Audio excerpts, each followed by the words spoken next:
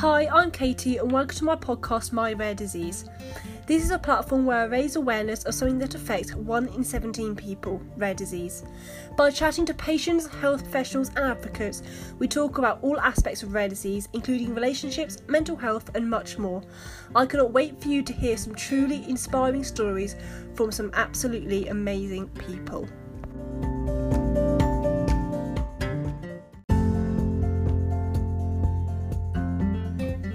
This episode features Sadie, who is a third-year Politics and International Relations student at the University of Westminster. Sadie was diagnosed with cavernous malformation at 19 years old, resulting in chronic fatigue, migraines and difficulty in dealing with emotion.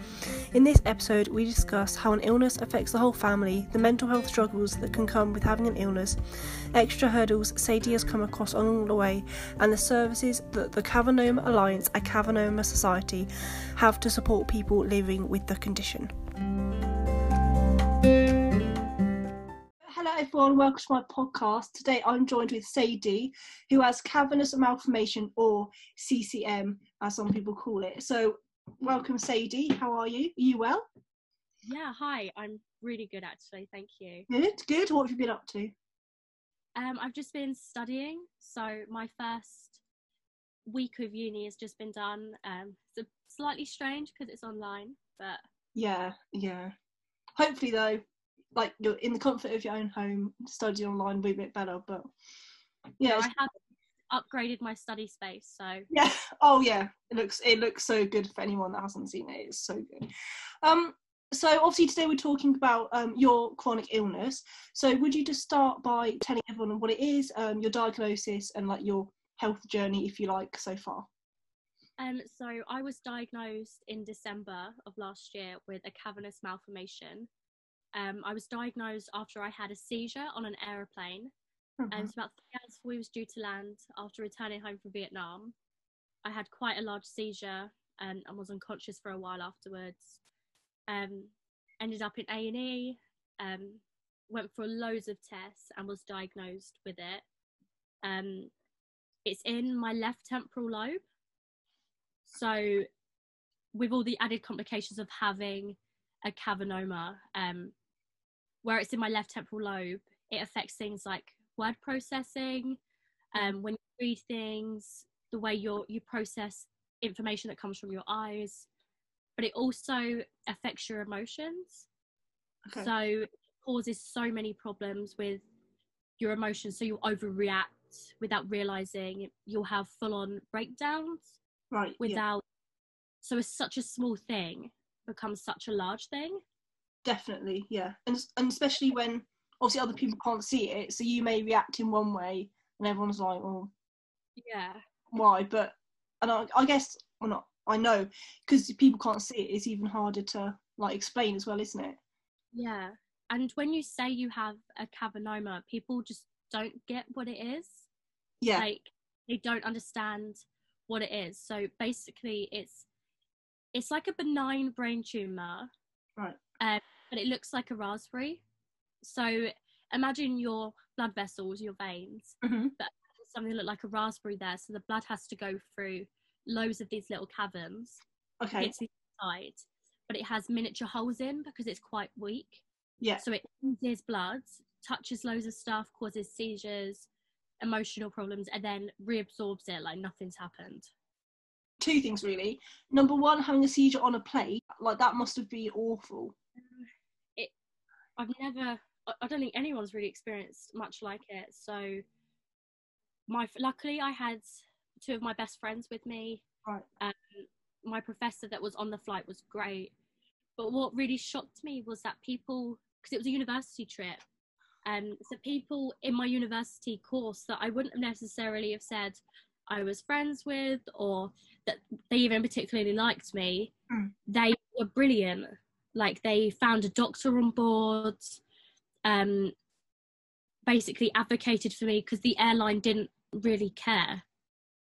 So like they should have landed over Europe, but they chose to keep going for another 3 hours. I was going to say, did they stop? But no, I was emailing back and forth with the airline trying to say like, this isn't okay. Like the seizure long enough that it could have caused like brain damage, but you didn't stop. And they basically just told me, oh, we'll talk to the employees, it's fine. But I was looking at like filing litigation, whatever, but it was way too expensive to keep pushing forward with it. And I guess you didn't just email and contact them for you. It's kind of any future incidents. Yeah, but on like further research about Vietnam Airlines, they had a man that had a heart attack on board and they didn't stop, just kept flying to their destination. Wow. But so what, apart from like seizures, so what symptoms do you experience day to day? Like, could you tell me what you think is the difference between a good day and a bad day? So something that I always struggle with is chronic fatigue. Okay. I can't get away from it. It's constant. And then also I get really, really bad migraines. Right. So I always have some form of headache, no matter what. Mm-hmm. But on a really bad day, I can't open my eyes. I can't walk to the bathroom. I can't really do anything. Like, water makes me feel sick. Mm-hmm. And I normally stay in bed for about 4 days. Yeah. And I've even given things like codeine and amitriptyline by the doctor, and that doesn't even touch it. No. Wow. And we'll move on to this a bit later, but now how old are you, 20? Yeah. Yeah. So going through that, being diagnosed, I say later on in life, but obviously like not at birth, that's one thing that I talk to quite a few people about, because sometimes I think being diagnosed like later on can often be harder than like being born with a condition. But secondly, you're like obviously very young, wanting to live your life, and the last thing you want is to be in bed for days on end because you're unwell. Yeah, so I've been told that I was born with it. Oh, okay. Yeah, so I was born with it. It was just a coincidence that that's when it caused symptoms. So 1 in 600 people have it. So that's quite common to people to have it. But 1 in 400,000 people get symptoms. So people can go their whole lives like without even knowing they have it. A lot of people find out, just they go for an MRI for something else and find out, and it causes no problems. It's really rare that you get one that causes problems, which really brought something up to me, because I went through my entire childhood with really bad headaches. Really bad headaches, feeling, when I started like puberty, I was feeling really tired all the time. Was told by doctors, oh no, the headaches are normal, you're growing. Being tired is normal. But I wasn't anemic, so that's normally the only excuse of when you're going through puberty, that you feel tired as a girl. So it was just a thing of doctors being like, oh no, you're growing, that's the only reason. But then to find out actually I did have something that was causing smaller problems throughout my life that was just ignored. Do you know why you were affected with symptoms? Like, does that have to get to a certain size? No, so they don't generally grow. They're benign. Sometimes they can swell up and shrink down a bit. Mm-hmm. It's just random. They haven't been able to figure out an explanation as to why some people get symptoms, why people don't. All of them have weak walls to them. Mm-hmm. So it could be just a case of it weakened enough. Right, yeah.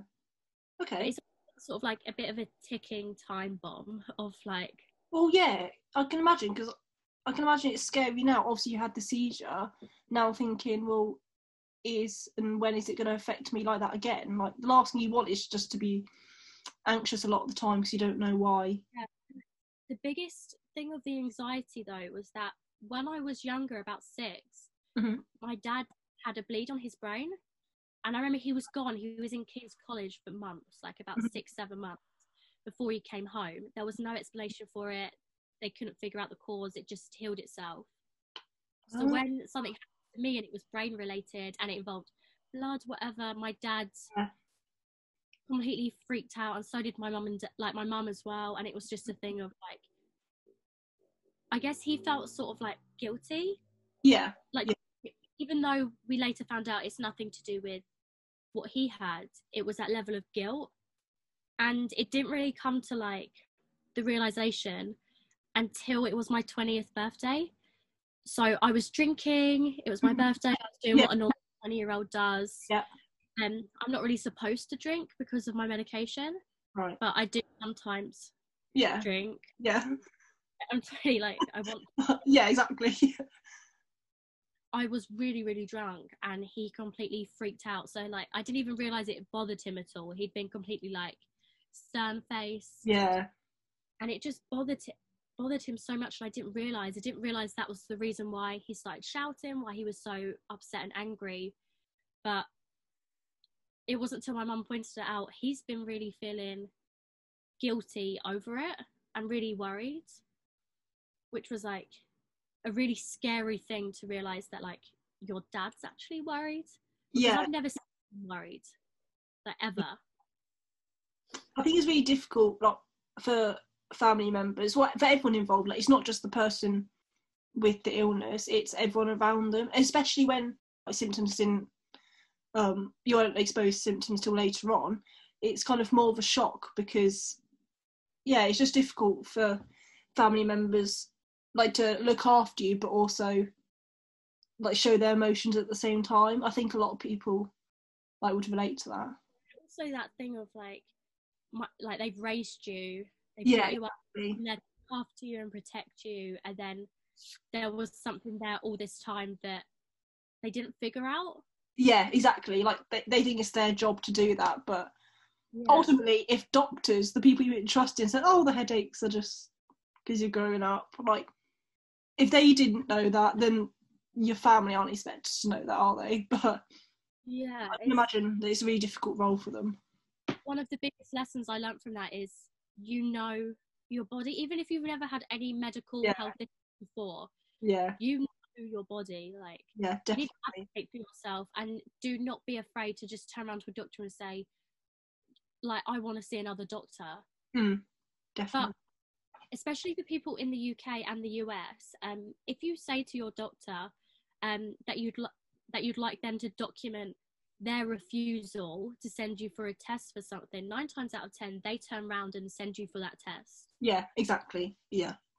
So you really need to like be your own advocate. Like, you really need to fight. You shouldn't have to fight for your doctors to treat you, but sometimes that's just what you have to do. So as you said, you're 20, you're a student in your 3rd year now. So what's it been like living away from home, obviously having a social life while being at uni, but also balancing your illness? So I'd say my uni life was slightly different to begin with. So a month before I was due to start uni, I was originally going to Bournemouth. Okay. Had an unfortunate offer, completely freaked out, turned it down, got rid of my UCAS application, and moved in with my boyfriend. Okay. So moved in with him, and he was sort of like, you do want to go to uni though, so I don't know why you've turned it down. And it was just this whole thing of like, my topic wasn't what I wanted. So I was going to be doing animal ecology, which soon became politics. Yeah. But which was such a random change. So I went to uni, supported by my boyfriend. So for the first year, we lived at his house with his family. Okay. And then we moved in with my family halfway through. And then after about 9 months, we moved into our own place together. And we're still living together now. So like, I've never really been in student halls. I've always been commuting. Yeah. So I didn't really have that student experience of partying too much. Like, I would party, but I wasn't in the student environment, like accommodation, as much. So in terms of like the partying side, it didn't particularly bother me. Okay. But the biggest thing was not being able to drive. So I went from being able to drive myself to the train station to having to get back on a school bus. Like, happened to be the bus I used to get to school with people that were years younger than me who were still in. So it was that having to get to, it was using that independence again. So like, I moved out. I moved in with my boyfriend, was like had all of our just sort of like playing house, if that makes sense, like Yeah. just living like that, for that to be like, okay, I'm basically like a child again. I can't really work, so he's supporting me. Right. I go to uni. Mm-hmm. I can't afford to pay for my train fare, so he's paying for it. Yeah. So I suppose it's being independent, but also having to depend on him as well. And obviously that's not hasn't been your long-term plan, has it? And like, I don't know if you're like me, but I always like to have a plan of what I want to do, like go to uni, live away from home, etc. And the last thing you want is like a barrier in the way. And now I suppose compared to people like without illness, I suppose you've had to like consider a few more things. Is that right? Yeah, so I carry a medical ID. My phone has so many medical details on it for the health app, so if there are an emergency, people can access it. Yeah. It took me so long to return back to university, because I had this big fear of being on a train, having a seizure, and people couldn't deal with it. Mm-hmm. Because when you say, "Oh, I have a seizure or I'm going to have a seizure," yeah, people, "Oh, I'll put you in recovery position," and you're like, "No, don't touch me. Yeah, don't touch me. Like, I will hurt myself, and don't move me." And it's just, so many people didn't know that, so it was that fear of, I can't really be independent now. I'm dependent on other people being with me. I can't even get on a train. Like, it took me so long to be like, I can get on a train, it's fine, I can get on a train. It was just so difficult. But in terms of, you said about having a plan, mm-hmm. I really wanted to do my master's in America, really wanted to go live in America. Realised that I couldn't actually do it now because of the health insurance that I would need to be able to be out there was just impossible. Because I told them, I told the health insurance companies like my condition, what it meant, that sort of thing, and they quoted me £3,500 a month. A month? Wow. And that's just for basic health insurance. Yeah. So it was just, actually, I can't go and do that now. Like, something that I've been planning on since I was probably about 15. Yeah. Yeah. And again, that kind of goes nicely to our next topic. So, obviously, one of the things you wanted to talk about was like rare disease and mental health. So I'm guessing, well, having a seizure on the plane, from getting back on going on a train again to uni, and now not being able to go to America. So yeah, do you want to tell me a bit about that? So it was just with the mental health side. After I had my seizure, I was told that I couldn't work for a while. I couldn't drive for a while. And because I was living away from like my family, I just stayed indoors. I must have stayed indoors for about 2 months, like only leaving when I went out with my partner. Yeah. And the effect that had on my mental health was awful. I couldn't clean, so the house was a mess. I literally stayed in bed like every day for like 2 months. I was just so terrified of going out and having a seizure. So my depression got so much worse. My anxiety went through the roof. And it wasn't until I started counselling months after that where she was like, I don't necessarily want to classify it as depression, anxiety. It's more PTSD, because it's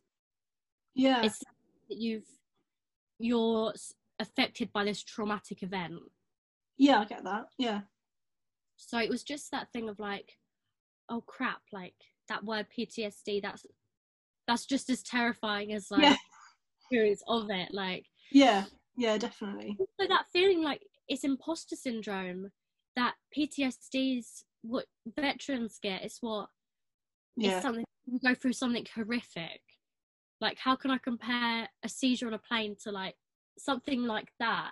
Yeah, I know what you mean. I suppose when you're in the moment, you kind of get on with it. Like, you kind of like but it's when you sit back and think, oh, that actually was really scary, and not just like physically, but mentally as well. Yeah, and also it's that thing of realizing that your mental health or the way you see your mental health is valid. Yeah. Okay, PTSD is something that people associate with war zones, Mm-hmm. that sort of thing, and actually saying, no, I did have PTSD. Um, it is valid. It is. I don't have to justify it. I don't have to say, well, what I went through was traumatic. No, I don't have to justify it or make it seem as serious Yeah. as Yeah. that I thing. think I think if it, well, it clearly did, but like if it affected you in a way that, you know, it brings up memories and things like that, then of course it's valid. And I always say this to people, like when people get upset and they say, "Oh, I shouldn't be upset," but if it's affecting you in that way, that it is valid. If you know what I mean? Like it, Yeah. just because it doesn't upset one person doesn't mean that it shouldn't upset you. Yeah. On a similar thing, I had so many people in my life saying to me, oh, but it's not as bad as if you had this, or it's not as like, especially people at uni, oh, it's not as bad as like when you had this, or when you, or if someone else has this condition or this disease, be grateful that you don't have that. And I'm like, why should I be grateful for the fact it's not 10 times worse? It's not like you've brought it upon yourself. Like, Yeah, of course you're it's grateful that, you know, being grateful of what you've been given, yeah, like accept and be grateful that it's not worse. And I'm just like, I don't need to be grateful that it's not worse. Just let me focus on that it is something incredibly crappy that's yeah, focusing on it being something being worse for other people doesn't help in one bit. It's no, like yeah. someone that's stressed, just, oh, you're sad, get over it. It could be Yeah, worse. so yeah, focusing on yourself, like that's the most important thing. The last thing you want is other people to like compare your situation to other people's. Like top trumps as Yeah, well. Don't you say, when people ask you a question and you answer it honestly, like this is what happened, people are like, oh well, my uncle had this, or and they try and top trumps you, and it's just, I would never imagine doing that to someone else. Like yeah, exactly, yeah. someone said like, oh, I had a seizure and this happened, and I'm like, wow, that means nothing because Yeah, I had blah, blah, blah. look How at me. sensitive. Yeah, exactly. So yeah, I think obviously mental health is such a broad spectrum, and I think I've like talked to quite a few people about rare disease and mental health, or like chronic illness and mental health, and they're definitely interlinked. Like some like genuinely It like really wears down on you because when you're telling people, oh, I have this, and you get that constant thing of, I've never heard of that. Oh, doesn't that mean this? And it's just, it's like you're fighting to be seen. yeah, and that kind of goes back to you saying about advocating for yourself. Well, when I went to my first neurology appointment at my local hospital, they just, he just kept talking and talking. I was like, you do know that I know what I've been diagnosed with? Yeah, And it talked to me as if I had epilepsy. And he was like, what? And he went and read my medical notes and was like, oh, I didn't know that. And I was like, I got diagnosed at this hospital like a month ago. And then this doctor sort of, I still don't believe that he really knows my condition because there's not that many doctors that deal with it. yeah, And he still doesn't really know. I have a really good neurovascular surgeon up at King's who's great, but it was so mentally draining seeing, like, this is my neurologist. He's there to manage my medication, make sure that I'm coping, make sure that I'm not getting any symptoms. But he just doesn't really care. Like, he doesn't really, yeah, he just really what it was. And that was the most mentally draining part of it. Like, yeah, you're my doctor. yeah, Know about it. How am I supposed to yeah. know about But sometimes I think, like I spoke to some other people about this, how like you have to be your own doctor to one, advocate for yourself, but it? Yeah. number two, like often you will have more information than they do, and that, well, obviously that shouldn't be the case, but it is sometimes. My mum was in this appointment and he was talking, and me and my mum turned around and was like, you do know she's got a diagnosis. You're here to like decide what medications, give advice, further like explain. Mm-hmm. And I kid you not, he got up his medical journal, went to read the paragraph about what it's about, and then Googled it. Yeah. He Googled the thing, and I was like, what are you going to tell me that's on that website that I haven't read already? Yeah. I bet when you were first diagnosed, like, obviously you researched it. Yeah, constantly, to the point where there was no longer any research that I could do on it. Yeah. Oh, so you talked a bit about, obviously you have like a really good doctor in London, but also talked a bit lack of support. But when we talked about this before, so there's the Cavanoma Alliance and Society, and obviously having symptoms of the condition is really rare.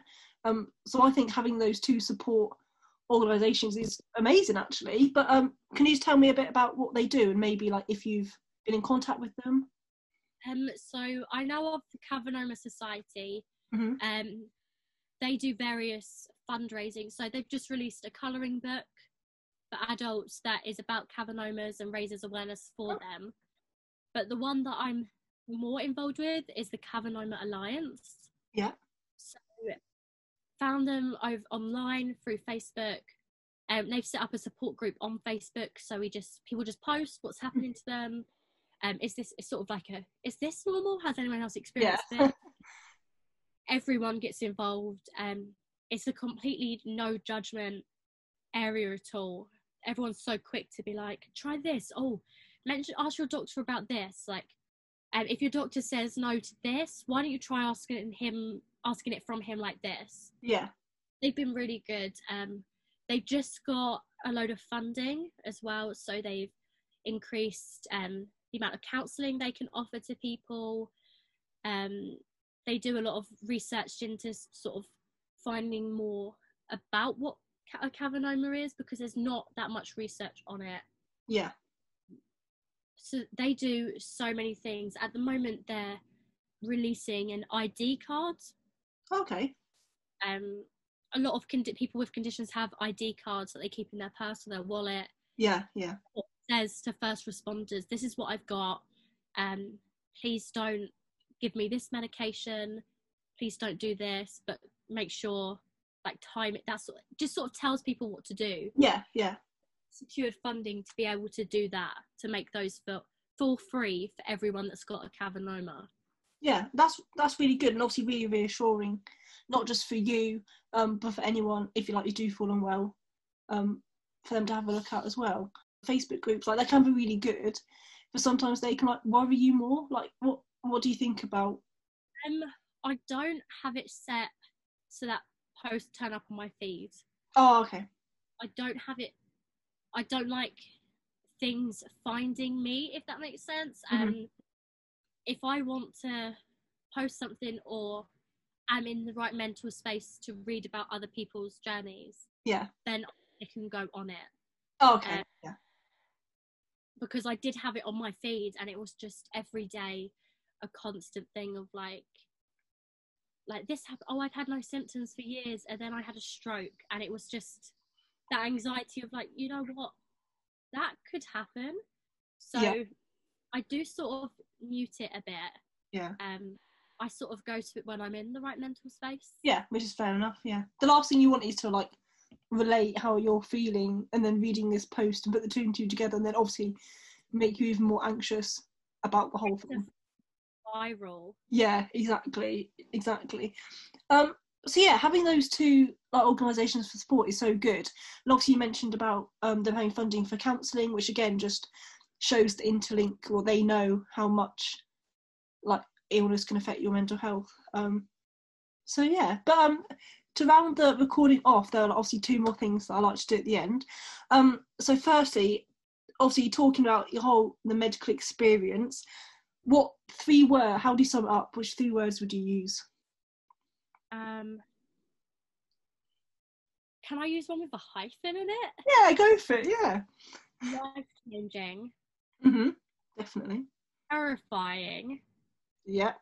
So revealing, because it's really revealed myself and who I am. It's really revealed. I can imagine. Yeah, and I can imagine as you said earlier, like about family members. Polly revealed a lot about your relationship with them, their feelings and emotions as well. So yeah, they're really good 3 words. And lastly, I'm excited to share this, your quote.